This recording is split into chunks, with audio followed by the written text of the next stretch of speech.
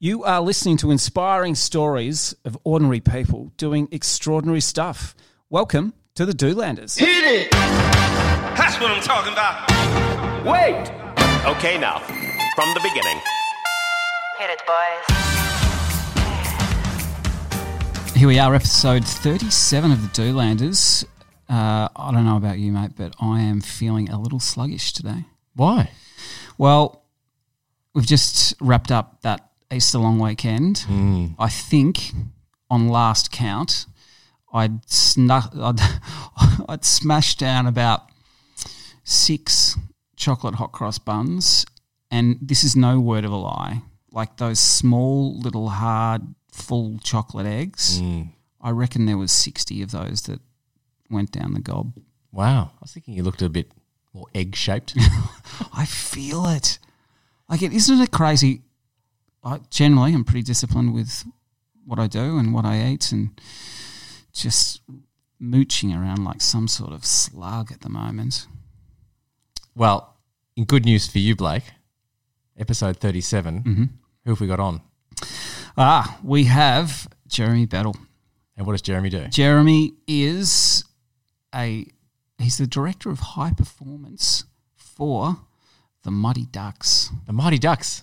The Anaheim Ducks, the NHL over in the States. Did you ever see that movie, The Mighty Ducks? That documentary? Yeah. I think Jez talks about it being a documentary. Yeah, he does. And look, this is an episode for anyone that thinks they're a masters athlete. And that could be the person who, you hit up a local gym, or maybe you're still playing a weekend sport, and you're 35 plus, that kind of thing, because not only has Jeremy had an incredible journey to getting to being at the top of his game, it's not only NHL, but it's NBA and a bunch of other sports all around the world. He's done something that he and his colleagues describe in industry as weaponizing the human body. Yeah. And we get some insight into how we can weaponize our bodies, don't we? We do. And look, did that? I mean, we went against the no chocolate egg advice, but yeah, he did say that's probably not the best sort of nutrition for you, but for weaponizing. I guess if you want to eggify your body, yeah, you've done it. But look, we were really privileged to have access to Jeremy, and he was very generous with his time. If you are at all interested in how high performance works, or you're interested in your own exercise and nutrition, this is the episode for you. Here it is, part A of Jeremy Bettle. Hope you enjoy. Blake, do you like stories of people doing? I love stories of people doing, Nick. Well, if you out there like stories of people doing and you want us to make more stories of people doing, then like this podcast, subscribe, and tell your mates, because the more people we have listening, the more episodes we can make, and that's better for everyone out there who's doing or wants to do. And as Arnold would say, do it. I thought he said I'll be back.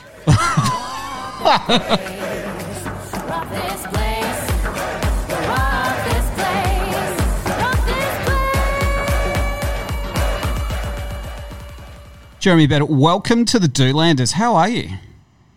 Doing great. How are you doing? We are fantastic. How are you, Nick? Good, thanks, Blake. Good to be here. How many international guests have we had on the Doolanders before? Excluding me. You are not international. Oh, this is number one. This is number one.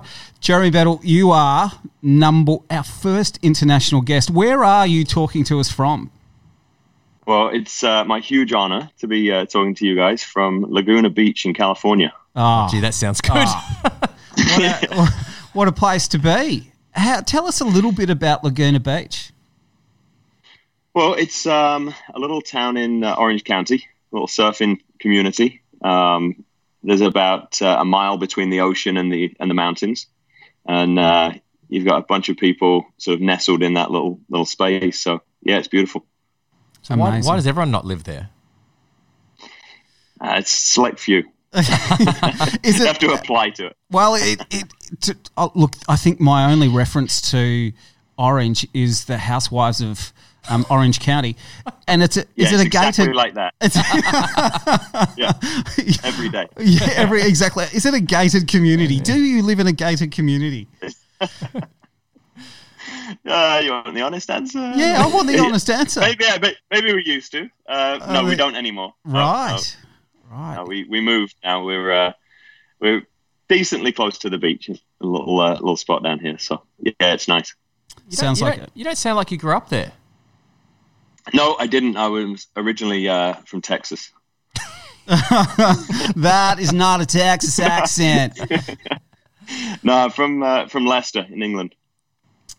So Fair change. that is a fair change. So, Jeremy, we love to ask our guests on the Doolanders, what do you do, and how did an Englishman born in Leicester find his way to the States? So I am director of high performance for a National Hockey League team over here, the Anaheim Ducks. Is that the Mighty Ducks? It is the Mighty Ducks. You might have seen the documentary about our founding with Emilio Estevez. Yeah, what a brilliant documentary that is. Yeah, excellent. Yeah, really inspirational story. So Yeah. We might watch that tonight again. Yes. Yeah. I'll just give you a bit of context for what I do, you know. Yeah. So what does the director of high performance at the Anaheim, the Mighty Ducks, actually do? What does that mean? So essentially it's overseeing everything that impacts the athletes off the ice. You know, we look at everything from the rehab, the fitness, the nutrition, just generally getting them prepared for the hockey season, which is 82 games. 82. Wow. How many games a week? So 3 to 4. This season we've been trimmed down to 50 odd games. But we're compacted. You know, we could be 4. We played 6 games in 8 days a couple of weeks ago. So yeah, it's a pretty intense schedule. You've got to be really good at what you're doing, I'd imagine, because other than the documentary on the Mighty Ducks, I haven't seen a lot of ice hockey over the journey, albeit to say the snippets that I've seen are generally big, massive guys travelling at 1,000,000 squillion miles an hour, smashing really hard into each other. So I'd imagine your job to keep those guys on the ice day in, day out, week in, week out is tough. Yeah, it's it can be complicated. You know, it's all different shapes and sizes. You're right. That's the actual speed we travel at on the ice. So, yeah, it's big collisions. They're still fighting in the game. You know, so you've got your fighters coming out, and you're traveling as well between cities, between games. You know, you might like next week we play a game in St. Louis, and then we fly to Denver and play the next day. You know, so all of that you've got to take into account. So all the recovery, all the treatments. It's a lot to keep them all in good nick. So are you supervising and overseeing all aspects of that? Yeah, that's right. Wow. And how big's the team that you manage to make sure So that happens? our team, we've got sort of 5 medical guys, 2 strength coaches, myself handling more of the sports science side. We've got nutrition. So it's a decent group. And then on the other side, we've got coaches and management as well. So yeah, we've got a good number of people. When you and we'll get into this in a bit more detail a little later on, but when you think about the science side of things, how much of it has become about the science? When you think about, you know, what you're trying to achieve these days? Yeah, a lot more science is coming into sport across the board, almost to a fault in some instances where we're putting the cart before the horse a little bit, you know, where we can forget that these guys are paid to play hockey and we start thinking we're very important as sports scientists and strength coaches. And, you know, at the end of the day, we're there in service and support of the coach. and how he wants to play the game, and to make sure the athletes are prepared and resilient enough to execute that game plan for him. So it can go incredibly detailed. I think my key role is simplifying it somewhat for both the athlete and the coach, so that they can understand what we're doing and buy into some of the processes we're asking of them. Yeah, nice one. Okay, well, let's get into that in a bit more detail. So you're an Englishman, born in Leicester. You're living in Orange County. You used to live in a gated community. You're travelling around. You're travelling around with and working in elite sport in America. And when there were crowds, massive crowds on a day-to-day basis. Actually, before we get into your journey, how's life with COVID-19 where you're living at the moment? Yeah, it's not a simple answer. I think, when I look at the whole context of how I'm doing in this pandemic, my experience of this has been so vastly different than 99% of the world. I still got a paycheck coming in. I live in a beautiful place. We didn't have to contend with a lockdown in the middle of a Canadian winter, where you can't go outside. So we've been super fortunate, and I'm very grateful for that, and very mindful of the fact that other people's experience has been very markedly different to mine. All we've had to deal with is it gets a bit monotonous. Yeah. You'd love to be able to go and explore and see the restaurants and get out. Everybody sort of gets into a bit of a funk when they're confined to quarters a little bit, but yeah, it's been okay. And we've had the outlet with the athletes. I've been able to get to work, and we operate under very strict protocols at work. So, we try and stay safe in that regard. But yeah, it's been not as inconvenient for me as it's been, tragic for other people. Yeah, for millions of others. Great perspective. Okay, so when you were a young lad running around the streets of Leicester, did you have one of those hockey sticks in your hand, or what sort of sport were you into as a kid? Yeah, no, not much ice hockey in Leicester. Do they play ice hockey at all in England? Yeah, there is a league. I never saw it, but apparently they do play it. There's teams dotted all over the place. Right. It's funny, I actually meet a lot of people within the league now who are coaching who didn't quite make the grade to go to the NHL, and so played all over the UK, up in Scotland, and all over England. So it's quite interesting to hear their stories, given that I didn't even know that was going on as a thing. So yeah, completely oblivious. What were you into? So I was a rugby player growing up. Yeah, I wasn't a very good cricket or football player. I was pretty good at running into things, so rugby was a good option for me. When you say so, like, it's a brutal sport though, rugby, isn't it? And is rugby a game for big blokes, big men? Yeah, especially now. I played just as we were transitioning from the amateur era into fully professional. And guys were big and strong and fit, but then with the advent of professionalism and over the years now, guys like me have got involved and just completely weaponized the human body. And so the collisions now, like, you don't even recognize top professional players as rugby players like they used to be. It's frightening how big they are now. Just on that weaponizing the human body thing, at the end of this, can you give Nick and I some tips on how to weaponize our bodies? Oh, we'll transform you. Yeah, over the next hour, don't worry.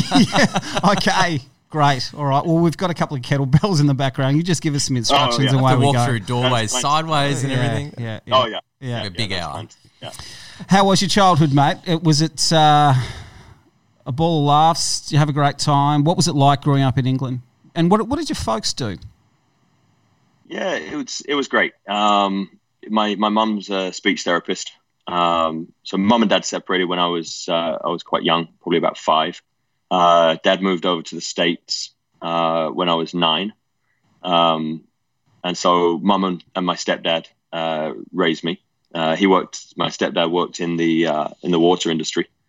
And we didn't have a ton of money, but we never went without anything. They worked extra and they sacrificed for us to be able to have all the experiences we needed to have. And, we played rugby. I was in the Army Cadets, for a number of years and did everything that I could have wanted to do. Had all sorts of experiences that really helped me grow up. Yeah, nice one. You briefly touched on your stepfather. We spoke earlier and you were saying you were very fortunate that man wandered into your life as a young kid. Yeah, hugely influential in my life. He's just an example of how you treat people. As a pretty young man himself, took on, mum and 4 kids, and he was just always there for us, always, supporting us. We were his kids, we weren't his stepkids. Just a wonderful human being and a real, as I said, just an example for me of how to treat people, how to, be in a relationship with your wife, and just, can't speak highly enough of him and how fortunate we were to have him. Yeah, fantastic. So as you were growing older and you were playing rugby and playing against a bunch of weapons, was it clear in your mind what you wanted to do from a career perspective? The initial goal, of course, is any young kid playing. You want to be a professional once that starts to become a job, as it's sort of transitioned to being. But as you alluded to, you're playing against big guys. And once you start climbing the ladder, you start getting into a game of physics where the guy running at you can do everything you can do, but he's 6'4" and weighs about 100 pounds more than you. So, momentum and all the rest of it. And you start losing those battles. So it became pretty clear that I was going to have to pick another vocation. But from very early on, I just knew I wanted to be involved in sport. Right. I was fit, I was athletic, I enjoyed it.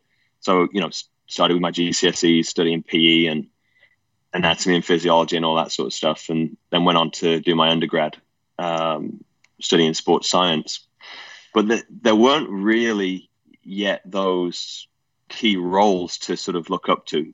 There weren't tons of strength coaches all over the place. That there weren't really those role models yet where you didn't know what you were going to be in sport, but there was some specialties like biomechanists and exercise physiologists, but it was all very lab based and not much actually with the team. And you'd started to see some fitness coaches coming into sport, and so that was starting to be a thing and sort of be appealing. So I started gravitating towards that.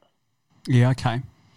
You found yourself at a point in time working in a gym as a personal trainer and an instructor, and I think you said to yourself, "There's got to be more than this." Yeah. What happened around that time? Because you ended up finding your way to the States, right? Yeah, that's right. So I graduated in 2002 from Leeds and moved back home, and I'd done some internships during my degree at David Lloyd's in Leicester, and it's a nice club, nice gym. If you're going to work in a gym, it's a good place to be. But God, it was mind-numbingly boring. Especially when you're a young recent grad. Back when you know everything there is to know, and you just think you're a genius, right? So you think, God, there's got to be more to it than this, right? So you basically your conversations on a day-to-day basis were, here's a program I've mapped out, follow it. Yeah. 10 flies. That's about the extent of it, yeah. 10 lat pull downs, 10 bicep curls, Yeah, And then a month later, oh, you didn't do your program. And you want to know why you're not getting in shape? The story that everybody's followed. Yes, that's right. Exactly. Yeah. Right. That was my life for a year there. So so I was talking with my dad over here in the States, and he suggested, well, why don't you come over here and do a master's, and just continue your education in that field. He was living just outside Nashville at the time, in Tennessee, and there was a local college near him, Middle Tennessee State, and they had a master's program in human performance. I decided that's what I was going to do and quit my job. 2 weeks later, here I am. Wow. You've landed in this. So, like, for a young fella from Leicester, where you grew up, to land in Nashville, right, the Bible Belt of the States, what was it culturally? What was it like, and was it difficult for you? How did you transition, make that? Yeah, it was interesting because you go right from Leicester and you land in the Bible Belt. So, it's a southern conservative state. We weren't very conservative or religious in Leicester. That side of it took some adjusting to. But, it was one of those situations where as a young English guy, you've got this funny English accent, and so you're a bit of a novelty. And so people sort of accept you into their community a little quicker. And my dad had been living there a while, and so I'd met his friends on previous visits. And so, it wasn't too bad a transition, to be honest. The toughest thing was going through and getting the visas and stuff like that to get into school. But otherwise, no, it was a good transition. Mainly with the difficulties of people understanding my accent. Yeah. It is very thick. Yeah. Oh, it was a lot thicker. Tell us what it was like when you landed and you walked into the college and saw the weights room and thought, wow, this is a little different from where I've been. Yeah, that was really eye-opening. As I said, the Leicester Tigers, who were the dominant rugby team in England at the time, they would train at David Lloyd's in Leicester. So they're in a public gym next to the regular folks, and they're doing their lifts in a gym. So it wasn't like there were big facilities that I'd seen. And then you go into this college, and Middle Tennessee, it's a big college, but it's not a major sports university. Right. But you walk in, and they've got this. First of all, they've got a 30,000 seater stadium for their American football team. And they've got a 20,000 square foot weight room, and you've got racks as far as the eye can see. You've got all these plates and the Olympic lifting and these monster football players that just lift in a house. And that's not a sports college. No, it's a pretty minor sports college. No, when you look at the big colleges, you look at University of Oregon, you look at University of Texas, University of Tennessee, or Ohio State, they'll get 110,000 at their games every week. Isn't that amazing? That is amazing. It's incredible. Mind-blowing. Yeah. To a college sport, they're not even professional. So it's staggering. So that was a really eye-opening moment where you start seeing a different side of what you could potentially do with athletes. And their strength staff was super open and welcoming to me to just come in and ask questions and observe for a little bit and just see what they were doing. It was also pretty fortuitous that you landed in Nashville, because and when you arrived, it was pretty soon after that you didn't marry your wife, but you met Michelle, and that was a pretty interesting way that you met. Tell us about that. Yeah, it was approximately 8 hours after landing. Right. Yeah, so it was really quick. My dad had bought a place, and it was on a larger property. There were a couple of other houses, and it turns out that was the house that Michelle grew up in. And her parents had sold it to my dad, and she still had a place on the property that she was in the process of selling. So I had no sooner landed and, we got to the house that we were going to be dog sitting for Michelle's dogs. So she knocks on the door, and this beautiful Southern girl knocking on the door, and dog as well. So that was a bonus. And yes, that's how we met. The rest is history. Yeah, it is. Exactly. So within 8 hours of landing in the States, you've looked your future wife in the eye. That is unbelievable.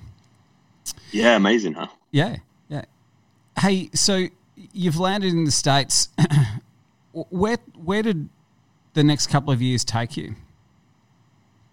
So, as I said, it was a bit of a journey getting the visa for school, but basically going through my master's, and I was on schedule to get my master's done within a year.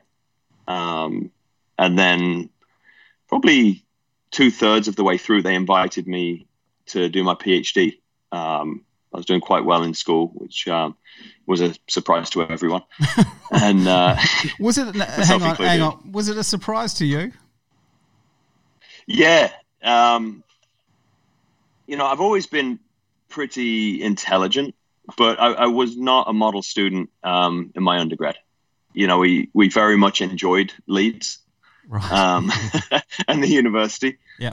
And when you remove all distractions, because I didn't know anyone, right? So I moved to this new place. I started reading the textbooks, all this sort of stuff. Good start. Yeah. Quite novel it was for me, and so, and it was like, wow, this is quite easy when you do all this stuff. When you read the textbooks, yeah, it does help, doesn't it? Yeah. You study and read books, and it was miraculous. So yeah, it was went really well, and they, like I said, they invited me back to do my PhD. Michelle and I had started dating at the time, and she was not exactly thrilled to hear that we were going to be going through another 4 years of me being a student and not working, and but she was always there for me and supported me through it. So yeah, that was the next couple of years before eventually you start thinking about, well, I don't necessarily want to be a teacher, and that's sort of the path when you get your PhD, you go, get your master's, get your PhD, start teaching. And I just thought, well, I've not done anything yet. How do I know this stuff that's in all these research papers and all these books I'm reading? How do I know it works? And wouldn't it be much more interesting if I returned as a teacher after 20 years of working with professional athletes, where I could turn around and have some stories and actually show how this works and demonstrate that it has worked in the applied setting. So it presented a bit of a challenge in that, how far do you go into your PhD? Do you graduate and then try and get a job as an assistant strength coach? Because no one wants a head strength coach with no experience. Yeah. But it was going to be hard to get a job as an assistant with a PhD. So I figured I needed to start building my experience during that process. And that's where I was, some great timing, but there'd been a transition at USA Rugby where they had new leadership come in. So Jeremy, what was it that you said to USA Rugby that they thought, hey, we're going to have this man on the team? Yeah, I presented to them on the research that I wanted to do. And again, bearing in mind that it was very early in professionalism, well, relatively, 10 years after the game had turned professional. And in the US, it was a much smaller sport. And so what I was wanting to look at was really study the international players and find out what exactly were the demands of the sport at every position and how could we translate that into the physical preparation of the athletes. Now, they'd had a group come over from New Zealand, a couple of South Africans, a couple of English people. And so that was appealing to them because they'd already been through that process of professionalization in the major rugby nations. And so what I think was the clincher was that I'd likely be willing to work for very little money. And so that was of great interest to them. You said you'd do it for basically zero. Yeah, exactly. And how was that experience? So, you played rugby as a kid, you'd been involved, and you walk into USA Rugby, and you're off to the World Cup. Right.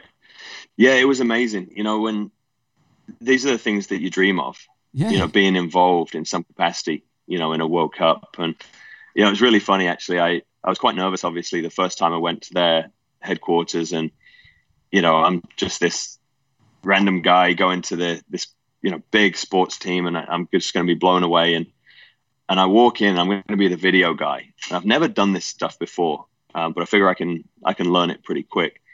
And they were actually taking me up, and they were going to show me how they were currently capturing games.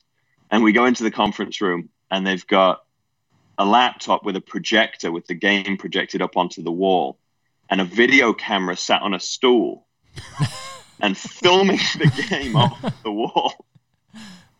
Right. And, yeah, it was at that moment I knew I was going to be okay. You're okay.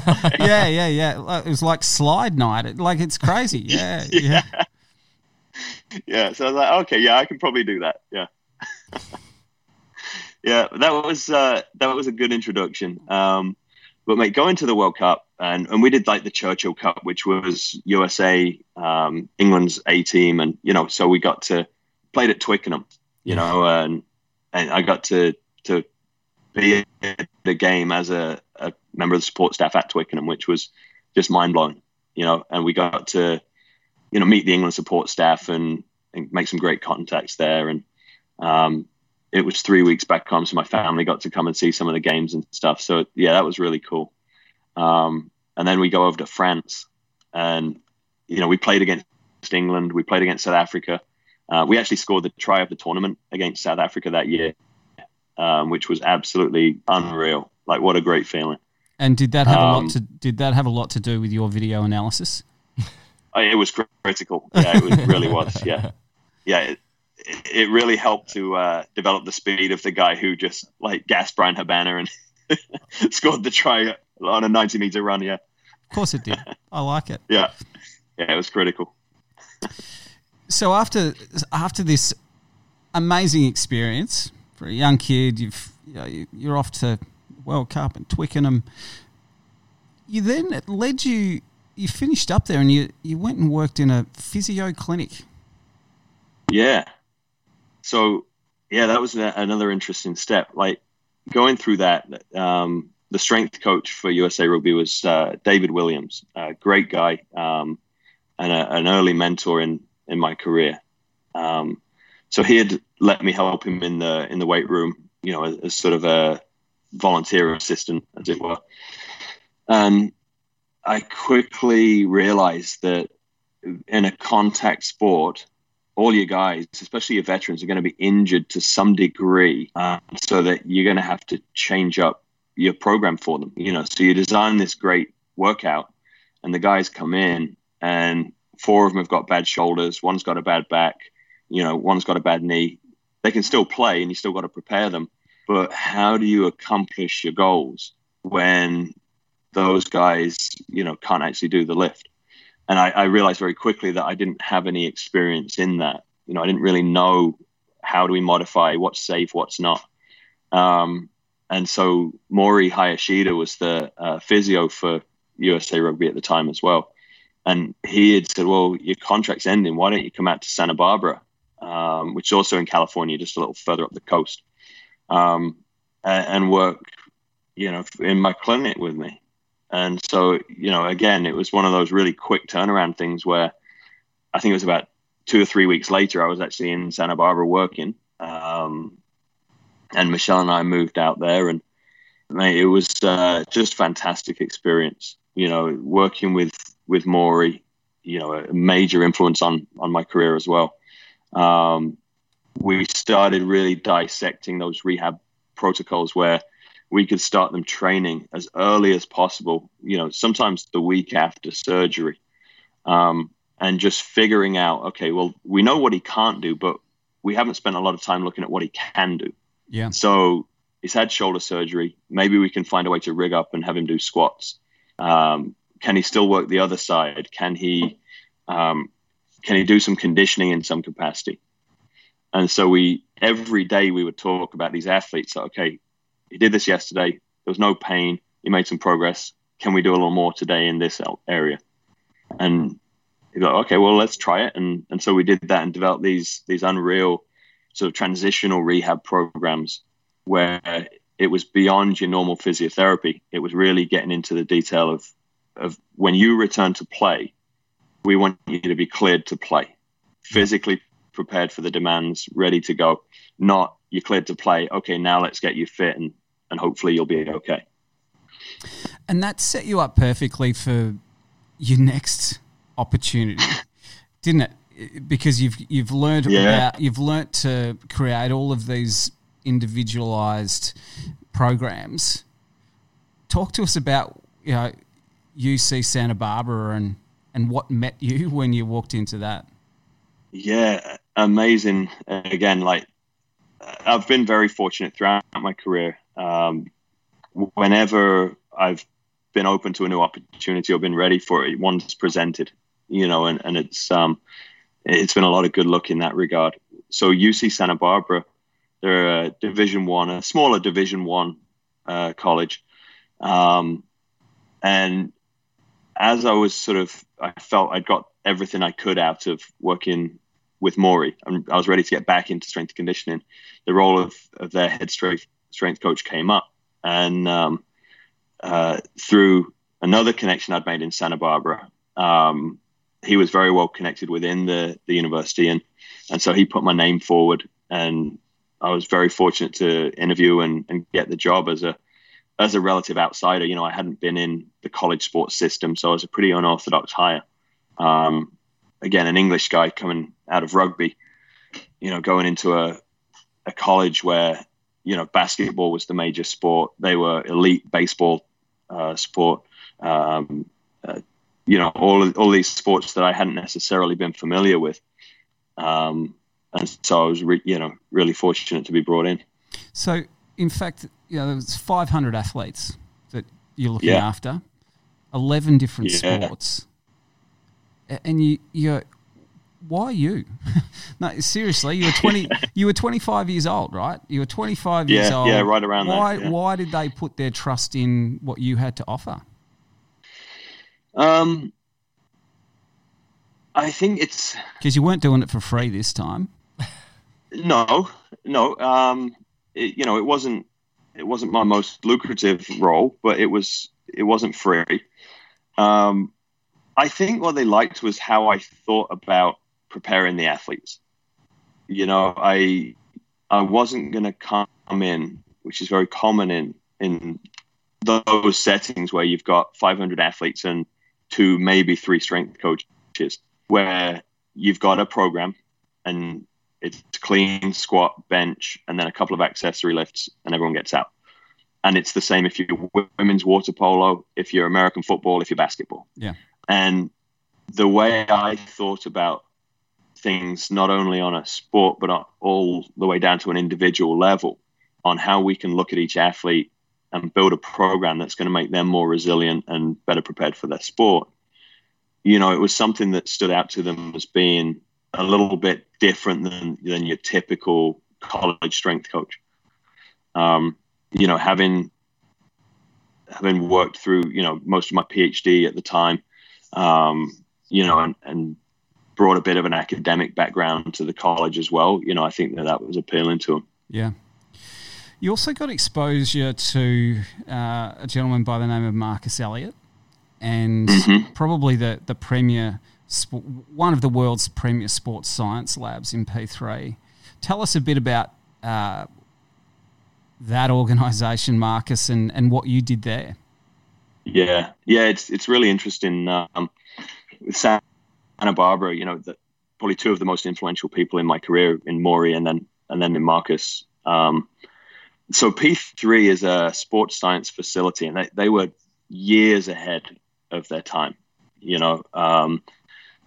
Applying advanced biomechanical principles, 3D motion capture with 12 camera systems, and really super detailed individual breakdown of an athlete, and applying layers of deep understanding of injury risk with those biomechanical factors. So making sure that they got a movement blueprint or a fingerprint of each guy, and then designing a program to correct any issues they might have, which was right in line with the work I was doing with Maury, but just in so much more detail, right? So that became a really good opportunity for me to, again, unplug from the 500 athletes.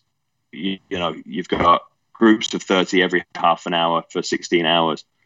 And then you come out and you've got 10 athletes, you've got 10 coaches, you've got one guy that you've got a complete breakdown of, and you've got this network of people around them, from physical therapists to strength coaches, and everything that they could possibly need. And you got to really dial into one athlete.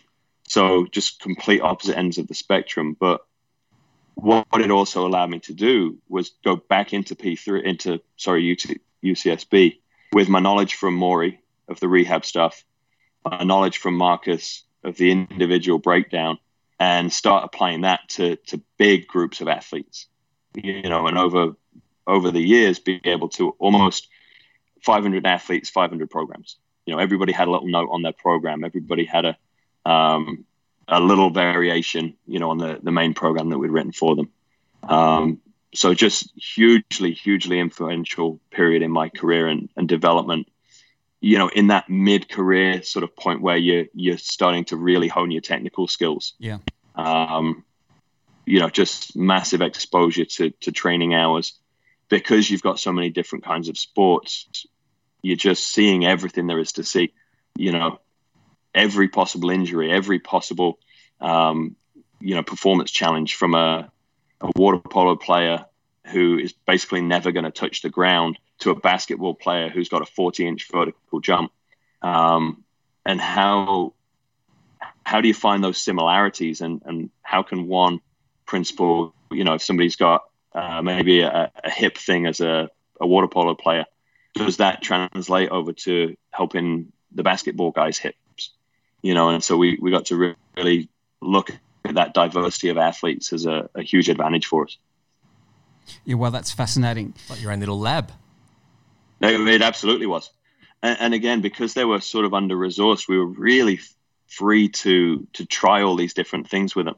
Super hungry for input. These athletes they hadn't made it yet, so they were incredibly motivated, and they were willing to do and try anything. So it was absolutely terrific experience. And was it through P3 that you got to work with Darren Williams, who was playing for the Brooklyn Nets at the time? Yeah, exactly. Yeah. So he was actually in Utah at the time. Right. And so he was one of the top point guards in the NBA at the time. And he came in to start working with him. And Marcus had invited me down to work with some of their NBA guys in the past.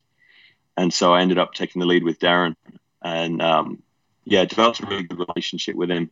I'd go down to San Diego where he was living to train him. He'd come up to Santa Barbara. And then we'd work on fitness and nutrition plans for him for the in-season stuff when he wasn't with us. So we got to know each other quite well at that point. And it was all, like I say, through P3. Just really good exposure to really top-level pros, really elite athletes. And through that connection, an opportunity to join the Brooklyn Nets came up. Like, talk to us about that. Yeah, it's funny, in working with all these NBA guys, and working, with the men's basketball, women's basketball at UCSB, I'd really fallen in love with the sport. It wasn't something I'd grown up with, but the athleticism of these absolute giants was just amazing to me. And so I'd set myself a goal where I wanted to be an NBA strength coach. And, you put that out into the universe and people sort of chuckle, we talked about being a 5'9" English guy wanting to work in the NBA where there's 30 jobs, and there are a lot of people way more qualified for it. Well, more obvious for the job than I was. And so Darren was in Utah. He then got traded to the Nets, and they were still in New Jersey at the time. And he actually that off season when he got traded, he had their GM bring the whole team out to Santa Barbara to train at P3. Right. And so, I got to meet their staff and, work with Darren, and then met his teammates, and we got some of the top guys out there. That was really fun.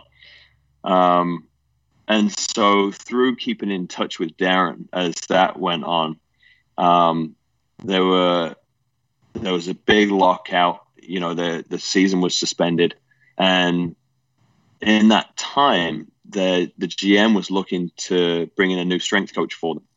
And with Darren being the superstar that they wanted to sign as they made a transition from New Jersey to Brooklyn and make that big marquee signing, they asked his advice on, do you know anyone that we could hire for this role? And he just said, well, yeah, why don't you hire Jeremy? And so it was entirely luck that I happened to be okay at what I did, because they would have hired me either way, I think. So it was just fortunate that I was actually okay at it. So that must have been an amazing feeling to, get the call to say, okay, you are now part of the NBA. You are now working for the Brooklyn Nets. Like, did that sink in? Like, did you think, wow, this is crazy? I'm, young kid, born in England, or was it just part of the journey? Yeah, I have a real issue celebrating stuff, especially my own accomplishments. Really? So Okay. it was just sort of a part of the journey. Now, I'll tell you what, I was absolutely terrified. Yeah. Absolutely terrified. Just like, what have I done? I'm not going to be able to do this. I'm not going to be able to keep up. Just massive imposter syndrome. It was a quick turnaround. I got the call on the Monday, and I was there working on the Thursday. Wow. Which is a pretty big move to make that quickly. But their season was starting up, so I had to go. What did Michelle think? Well, she couldn't wait to move from Santa Barbara to New Jersey in January. She was thrilled about that. It was about a 60-degree swing in weather, It was absolutely brutal for her, because I got up and moved and went right to work and had a group of friends and colleagues and all the rest of it. And she stayed in Santa Barbara and packed up our tiny little apartment with our 3 big dogs and drove across the states. Actually, as she was driving across from one coast to the other, she celebrated her birthday, and her birthday dinner was like a cold, soggy, like, I don't know, fast food, like Captain D's, like fish, something. It was, just awful. So yeah, I'm still paying for that one. Yeah, I bet you are. So you good on her.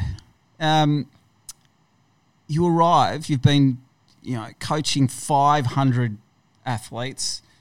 Now you've got 18. You've got a healthy dose of imposter syndrome. Yeah. Yeah. So you get to work. What was going through your mind, and how do you get elite athletes that are 6 foot 8, 9, 10, 7 foot to do what you want them to do? Mm-hmm. Because I would imagine they're not a bunch of yes men that are going to say, okay, whatever you say. 100% right. I think a couple of things. It helped being Darren's guy in that environment. If Darren's the leader of the team and, he's doing what you say, then there's an inherent amount of trust that sort of comes with that. But I didn't want to go in there as Darren's guy. Yeah. It was really important to me that I was the Nets strength coach, and I was there for all of them. I wasn't, going to be at Darren's beck and call. It's funny, you walk in and I think the first thing is starting to build relationships with people, and while you might not be feeling it, exuding some confidence. and being able to present what you're doing and why you want them to do it, how it's going to help them. Having the support of the coach, the general manager, all of that, it's so multifactorial with those athletes. That was really helpful, just being able to connect with them a little bit on a personal level and have conversations rather than come in and, here's what we're doing and there's no compromise. Most of what you do around that team is negotiate. Like we got squats today. Well, I'm not doing squats. Okay. That's a good starting place. Yeah. Okay, let's just do something different, right? What would you like to do then? And usually it would either be, I can do it. Or it would be, well, could I do a single leg squat? Or could I do this? And, yeah, that's fine. We can do that. Yeah. When you start compromising. And then with some of the guys, they just want to know that you can do it. Like one of the guys, he was a veteran. He was a little bit standoffish. He was very fit, in great shape. And, I was chirping him about his program. Maybe it was about his pull-ups or something. And I actually beat him in a pull-up competition. And from that moment on, he did my program every day. Yeah. Okay. How many pull-ups did you do? Oh, I don't know now. I don't know. We would have been in the 20s. Oh, my goodness. Yeah, it wasn't crazy, but yeah. That's crazy. It was enough to beat. That is crazy. So what sort of bodies are you trying to build for NBA basketballers? Because outside of looking in, right, they need to be super strong. They need to be super powerful and quick. They need to have endurance. What are you trying to build? Yeah, it's really interesting because if you ask a basketball player, what do you want out of the program? Like, I want to be able to jump higher. Everyone wants to work on what they're already good at. Yeah. Like, you're 6'9" and you've got a 40-inch vertical. I don't think that's where we need to start. Yeah. A lot of the basketball development mindset has to be around strength, because these guys, they're unbelievably hard workers. These guys will be putting up between 500 and 1,000 shots a day, out on the court. Yeah. They'll be doing so much on court, and they've got where they are through being 7 feet tall and having a 7'4" wingspan. Yeah. Like, that makes you a basketball player.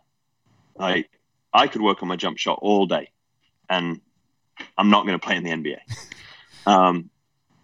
I can't jump high enough. That's why. Yeah. How many 5'9" dudes are running around in the NBA? Not many. Yeah. We're a select group. Lots of strength coaches. That's right. Yeah. The ideal height for a strength coach. There's nothing we hate more as a group than a tall strength coach. When they come into the room. Yeah. There's a couple of strength coaches who were, they were 6'4", 6'5", 6'6", and they were absolutely shunned from the group. We just didn't want them around us. So you shouldn't lock them out. No longer allowed in the community. That was the end of part A of this interview. Part B begins right now.